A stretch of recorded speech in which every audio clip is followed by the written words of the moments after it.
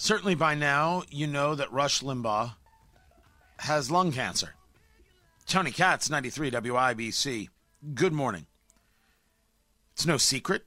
He has discussed it on air. He has discussed being thankful for being alive. And as far as I know, he's still doing his show.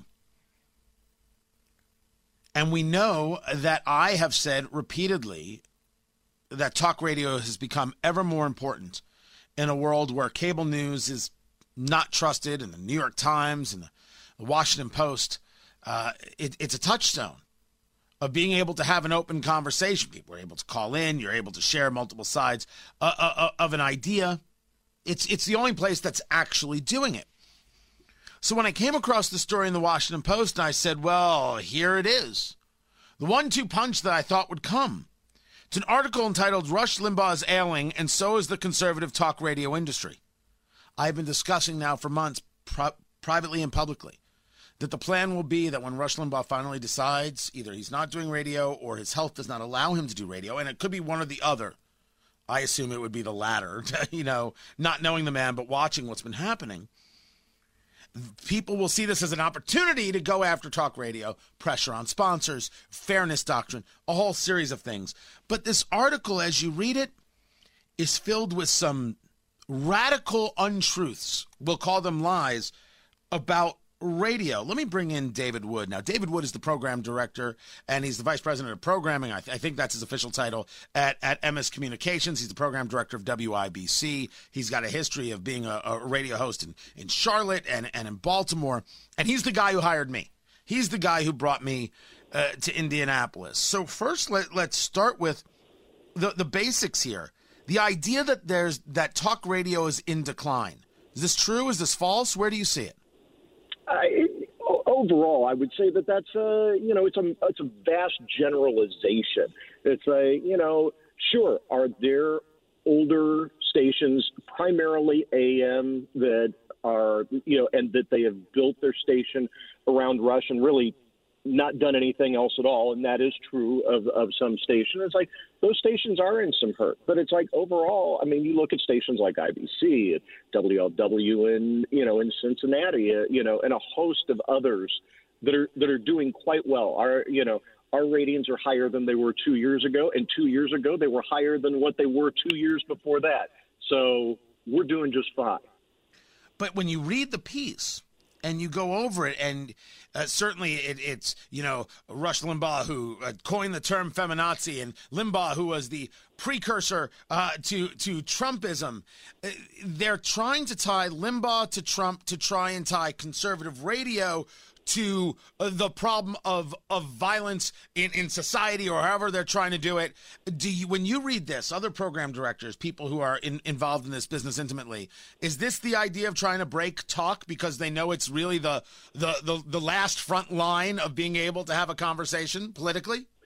Yeah, and I think that, in this guy's instance, it's just such disdain. I mean, I definitely think that there is going to be more organized efforts to try and put the stranglehold on conservative talk radio. I mean, the biggest problem right off the bat with this guy is, as so much in the Washington Post, opinion disguised as reporting. But, and the disgust for the fairness doctrine, because for God's sakes, what was the line? To this day, almost all popular talk show hosts are conservative or libertarian. God forbid, because before that they weren't on the air when until the fairness doctrine was repealed. Talking to David Wood, program director here at 93 WIBC, vice president of programming. Let's talk about at least something that is true. Hasn't been easy for radio over the past decade with the bifurcation and all the other options people have for content, podcasting, etc. Things have not been easy. No, but you know what? This is not anything new. Technology moves communication, very quickly. And if you look at what happened with television, it started, 30 plus years ago with cable television. It's just that there are more choices. It's not that people are less interested. It's just that there are a lot more choices out there. And there are more conservative and libertarian voices that are available. And I mean, you're on, podcasting, we're on podcasting. 20% of the WIBC audience is now online. So it's kind of an all of the above scenario. Let me go back to the specifics here about Rush, because anytime Rush Limbaugh comes up, certainly now it's a very emotionally charged conversation. I know there are people who are like, if you're a radio host, don't talk about other radio hosts, and you know, David, very well that I don't listen very well when I'm told to do things. Oh yes, you're the guy who decided here at IBC to replace Rush 4 years ago. And that's what moved Greg Garrison into that seat. As you saw that decision then and you look at it now, that decision was not based on the politics of Rush Limbaugh, but rather where you saw really the demographic conversation, how you needed to change the demographics on WIBC, and what has been the result? Like I mentioned, I mean, it's the highest ratings that, we've had in the last 15, maybe 20 years. And it's one of those things. It was a business decision, because there's another inaccuracy in there, because he talked about that Rush Limbaugh was free. And that's BS, because Rush Limbaugh was the highest paid personality on this radio station for years and years and years. Now, one thing that he mentioned also that was true is that we, as others did, struggled with some advertising in his show because he was so targeted by the left to be silenced and, targeting talk radio. But the other issue was demographics. And it is true. His audience has gotten older, and that particularly on AM, an issue we don't have.